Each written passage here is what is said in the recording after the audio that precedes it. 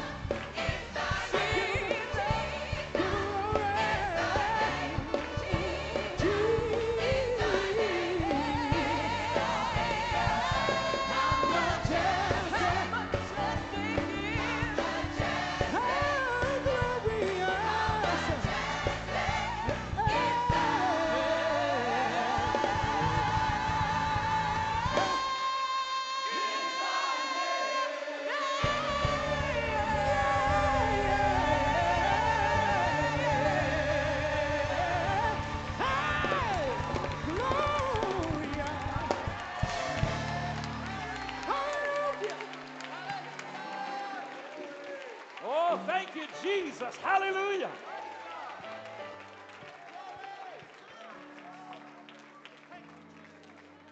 I turn your attention this morning to 2 Peter chapter 1 and verse 12. 2 Peter, the epistle written by the Apostle Peter, chapter 1, reading verses 12, 13, 14, and 15. Wherefore I will not be negligent to put you always in remembrance of these things, though you know them and be established in the present truth. Peter is saying, I want to put you in remembrance of things, though I know that you are established in the present truth, and I know that you already know what I'm going to tell you, I'm going to say it again because I don't want you to forget it. Yea, I think it meet, or I think it prudent, as long as I am in this tabernacle or in this flesh, to stir you up by putting you in remembrance, knowing that shortly I must put off this my tabernacle, even as our Lord Jesus Christ hath showed me. Moreover, I will endeavor that ye may be able, after my decease, to have these things always in remembrance. I want to speak today, for the few moments that I have with you, on this simple subject: a place of remembrance. A place of remembrance. Under the reading of the Word of God, everybody said, in Jesus' name. In Jesus' name. You may be seated, and thank you for standing. 53 times in 52 verses, the word remembrance is found in the King James Version. From the Old Testament to the New Testament, the Lord makes it clear that He is concerned about the way that we remember things. In the Old and in the New Testament, the word memorial is often attached to the word remembrance. In the Old Testament, the Lord instructed Moses to write a book of memorial for a remembrance. He instructed Joshua to put large rocks in the Jordan River when they had come over that raging river to defeat Jericho. And he said, I want you to put these large boulders in the river, and I want you to make a memorial so that future generations will remember the miracle. In the New Testament, the book of Acts records that the prayers of a Roman centurion by the name of Cornelius came up before the Lord as a memorial. Peter explained then to the household of Cornelius in Acts chapter 10 and verse 31 with these words: the prayers of Cornelius are heard, and they are had in remembrance in the sight of God. Amen. I'm glad that God remembers our prayers. In the Gospel of Luke, as the Lord broke the bread at the Last Supper, He said, and I quote, "Take and eat, this is my body that is broken for you. This do in remembrance of me." My friend, the Lord cares about how things are remembered. But I would add to that today that we also care how things are remembered. The Washington Mall is lined with beautiful memorials as a place of remembrance. The beautiful World War II memorial, the Korean War memorial of soldiers trudging through a field, the black granite wall of seemingly endless names reminds us of the sacrifices of the Vietnam War, the Washington Monument, the Jefferson Memorial, and the Lincoln Memorial all tell their stories with resonating rhymes of remembrance. And you can't visit without reflecting and remembering. I'll never forget when I took my young twin sons, I think they were about 5 or 6 years old at the time, and I took them to the Lincoln Memorial, and as we sat on those steps looking out over toward the Capitol, over that great reflecting pond that's lined with the great buildings of the Smithsonian, and I tried to paint the picture with as eloquent of terms as I could muster about what this place meant and the significance of the place and the steadfastness of Lincoln. And I said, this is the very spot where Martin Luther King Jr. gave his speech, "I have a dream." And so as I was waxing what I thought was eloquent, I was so enthralled with the moment that I lost track, because one of my sons had sort of scooted over toward a group of high school students that were also sitting on the steps and were looking out over and having some lessons about the Lincoln Memorial. And I noticed that my son had scooted over next to this girl that was like a senior in high school. And so when I went over there to recollect him, I heard him say, "Will you marry me?"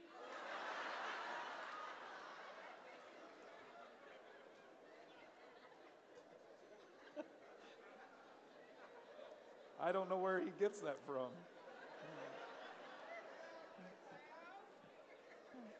I quickly realized that this place of remembrance may have to wait a few more years for my sons to fully digest its significance. But you know, that place has been waiting for many, many years, telling its story to those who will listen, reminding the future generations of sacrifice and service. But it is the nature of God and the nature of man to remember, to establish a memorial to tell the story. But perhaps more than any other in the Bible, there is this poignant story of remembering that is given to us in the building of the temple that bore the name of its designer in Jerusalem. Solomon's temple was a wonder of the ancient world in its beauty and its opulence, but in the modern world, it is a wonder for what it stood for. In the dedication of that temple, Solomon said at the end of his very public prayer, he said, and I quote, "Now my God, let I beseech thee thine eyes be open, and let thine ears be attent unto the prayer that is made in this place. Now therefore arise, O Lord God, into thy resting place, thou and the ark of thy strength. Let thy priests, O Lord God, be clothed with salvation, and let thy saints rejoice in goodness, O Lord God. Turn not away the face of thine anointed. Remember the mercies of David thy servant." Solomon was calling on a God of remembrance to establish this house as a place of remembrance. It was not by accident that David was allowed to lead Israel to a place of great military strength. But David was not allowed to build the temple. It was in his heart to do so. But the Lord said, "You are a man with blood on your hands, but I'm going to allow your son to build it." It's not by accident that Solomon became the next king after David, and yet Solomon was the son of Bathsheba. Bathsheba, the one who David committed adultery with and then had her husband killed. Solomon knew his family history. Israel knew the family history, but Solomon knew that this temple, more than anything, would have to be a monument of mercy. It would have to stand as a place of remembrance, not to remember the sins, but to remember a God that can forgive us of every sin. I stand before you today to say, let this house be a place of remembrance, that we can remember that He renews His mercy every day for every one of us.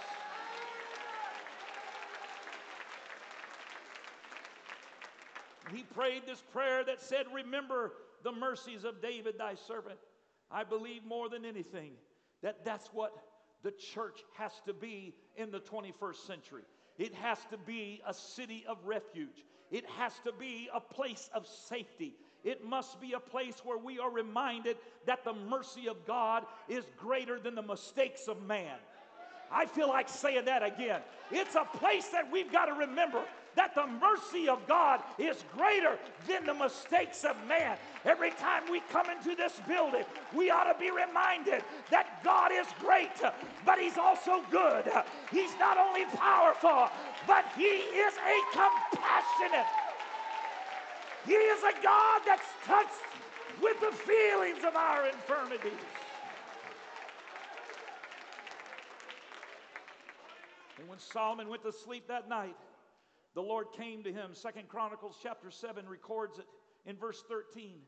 The Lord said to Solomon, "If I shut up heaven, that there be no rain, or if I command the locusts to devour the land, or if I send pestilence among my people, if my people, which are called by my name, shall humble themselves and pray, and seek my face, and turn from their wicked ways, then will I hear from heaven, and will forgive their sin, and will heal their land. Now mine eyes shall be open, and mine ears attent unto the prayers that are made in this place." He was quoting the very thing that Solomon had asked him for. There's nothing that gets the attention of God like His people saying, "Lord, I'm asking you to hear my cry."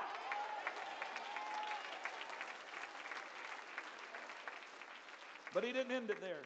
He went on to say, "For now have I chosen, and I have sanctified this house, that my name may be there forever." Everybody say forever. I'm so thankful I've got something to pass down to my children and the next generation, that my God is faithful. He's not just faithful in a 3.5-year building campaign and a debt reduction campaign. He's not only faithful, hallelujah, in the presence that we feel of His Spirit and power when we gather in this house, but my God is faithful to the next generation and the next generation. He told David, He said, I will be faithful to you and to your house. That means to your children and your children's children. And David said, I can confirm it, because I've never seen the righteous forsaken or his seed begging bread, if for no other reason than for your children's sake. You ought to serve God.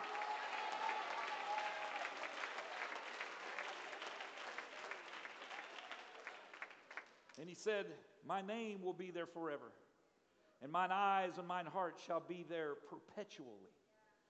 This is the place, ladies and gentlemen, where we remember His name. This is the place that we remember His love. This is the place that we remember His faithfulness. Don't think for a moment that God has forgotten you or His house.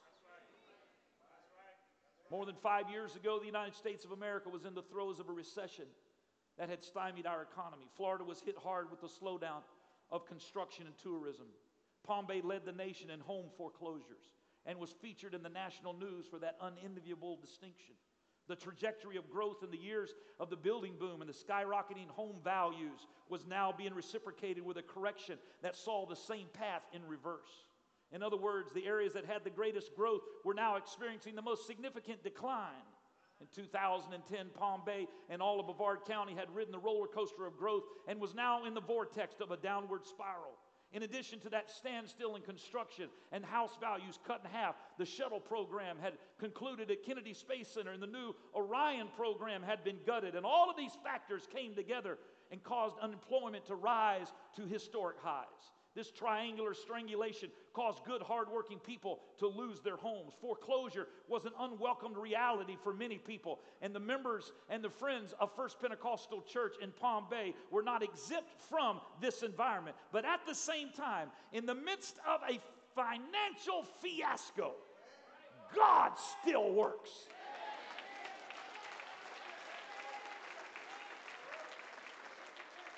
And I felt the Lord put it on my heart to pay off the mortgage and to be debt-free as a church. And yet I resisted God. I resisted good advice. And I resisted even my own fears in that order over a period of 14 months. For churches to be debt-free, the extra giving comes from the members of the local assembly. How could I ask people to give over and above their usual donations to pay off a church that was not in a financial crisis, when many were facing the loss of their own homes and their own jobs? I argued with God, but He wouldn't let me off the hook. He challenged me with this revelation. If my vehicle for a financial blessing is based on giving by faith, then your pride and your fear hinders me from blessing my people. That'll keep you up at night. Being trained in law school, I countered with this: but this is not the right time to issue such a challenge. He concluded the discussion with this mandate: do it now in an adverse environment, and I will show my power. Let me tell you something about God. He likes to work in impossible situations. If you've got an impossible situation, you are a candidate for a miracle-working God. If you can do it on your own, God will let you do it on your own. But if you say, God, I've got nowhere else to go, I've got nowhere else to turn, I need a miracle-working, prayer-answering God, you come to the right place. Woo! Hallelujah!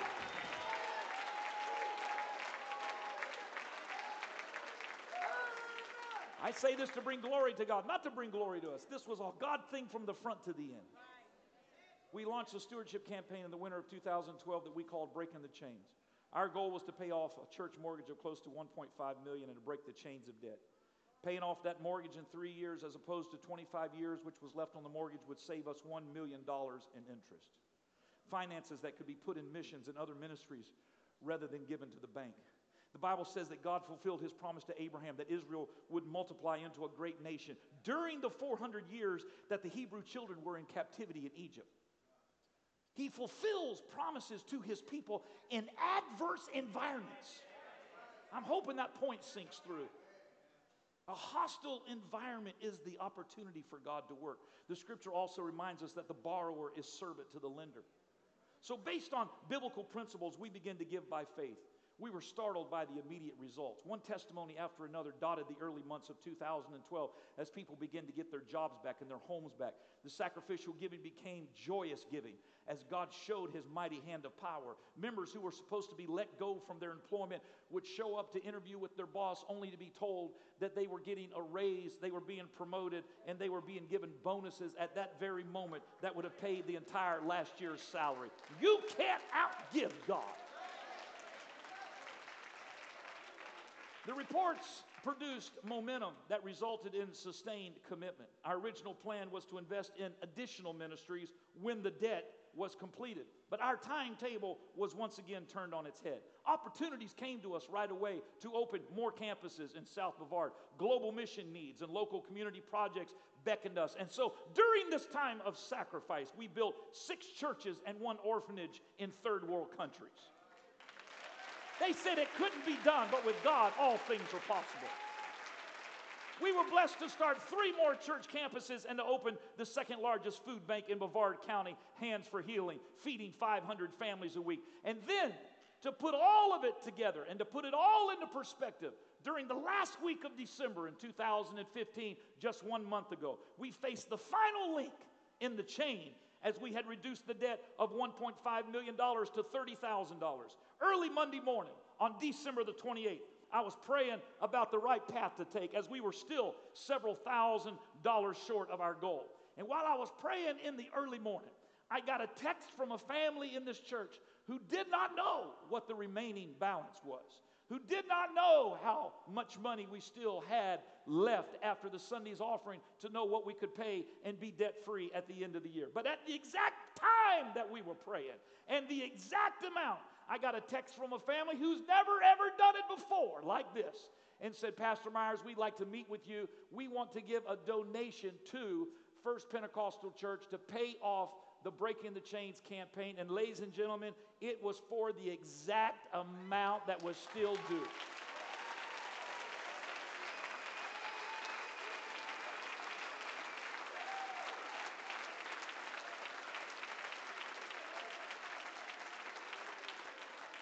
At that moment, I realized that there was something important about this event. And God reminded me in Scripture of a place in Hebrews chapter 12 that says, He is the author and the finisher of our faith.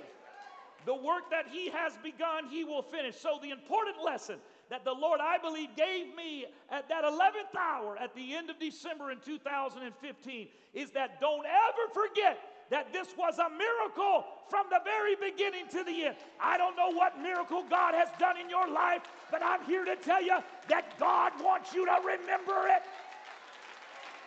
I said God wants you to remember it. He wants you to call to remembrance every time He's healed your body. He wants you to call to remembrance every time He sets you free. He wants you to call to remembrance what He's done for you and your family.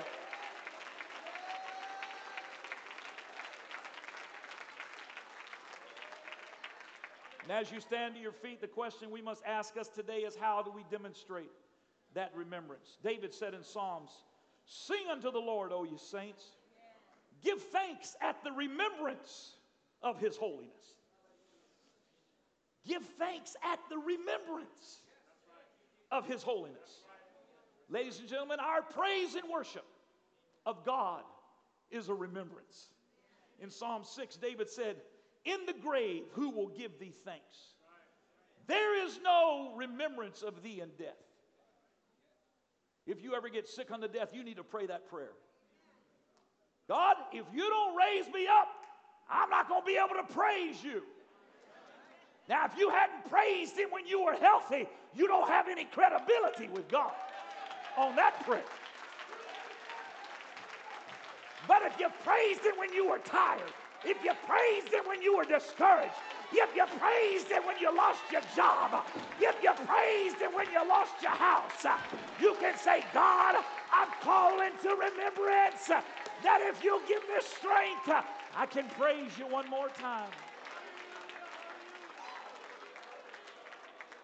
In John 14, Jesus said, "But the Comforter, which is the Holy Ghost, whom the Father will send in my name, he shall teach you all things and bring all things to your remembrance, whatsoever I have said unto you." If you need help remembering, the Holy Ghost will help you. I can remember just driving to school as a young boy with my dad. All of a sudden, we'd just be going down wherever we were going, Babcock or Palm Bay Road. And it was morning. I was still trying to wake up.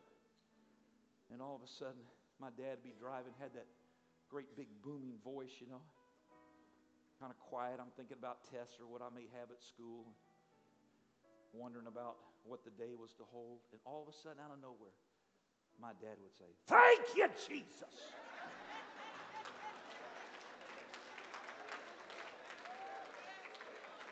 About give me a heart attack.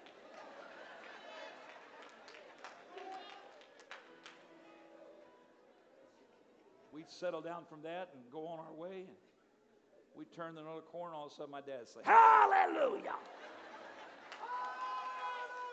Thank you, Brother Mike. Now I've become my dad. I do the same thing now with my kids. You ever been with anybody that just, or maybe you've done it, you just remember something God has done.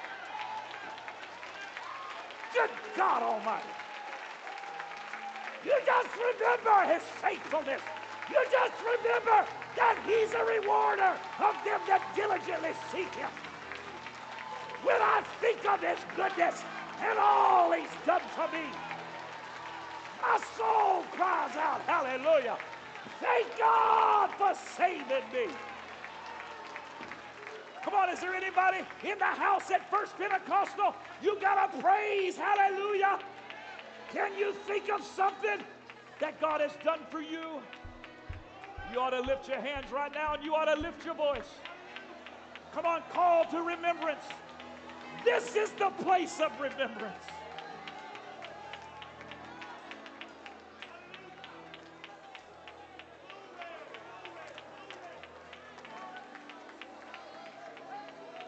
Thank you, Jesus. Thank you, Jesus. When I think of your goodness,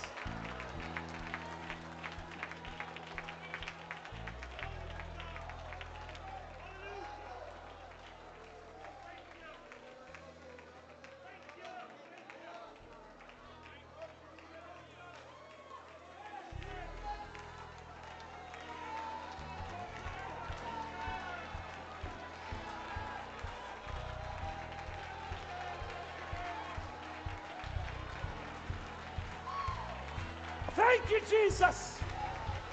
We remember your goodness. We remember your faithfulness. We remember your greatness.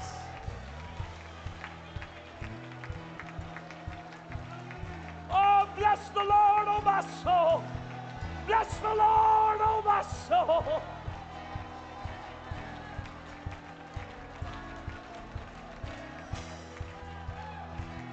Thank you, Lord. Thank you, Lord.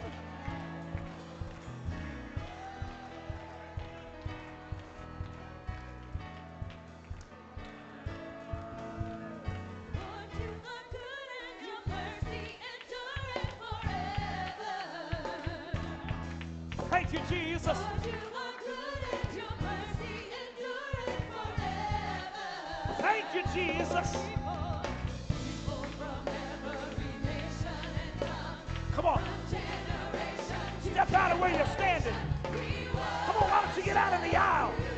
Why don't you come down to an altar?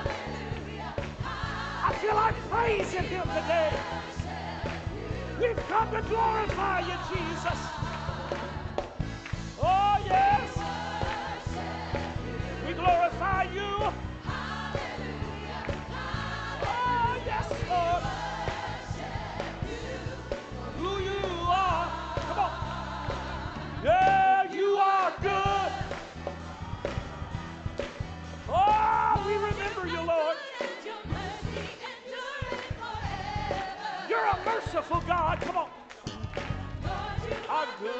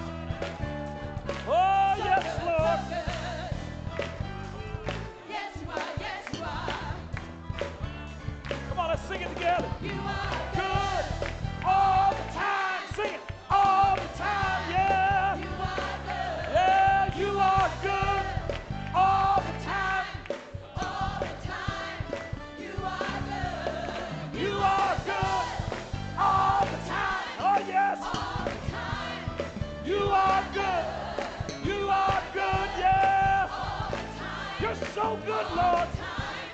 You are good. You are good. All the time. All the time. You are good. You are good. All the time. Oh, yes, all the time, yeah. You are good. We worship you. All over the building. Hallelujah. Hallelujah. We worship you for who you are. We glorify you, Jesus. Hallelujah. Hallelujah. We worship you for who you are. Who you are. Oh, yes, Lord. Who you are. You are good. We bless your mighty name, Jesus. We bless your mighty name, Jesus. We glorify you, Jesus. Oh, bless the Lord, oh my soul.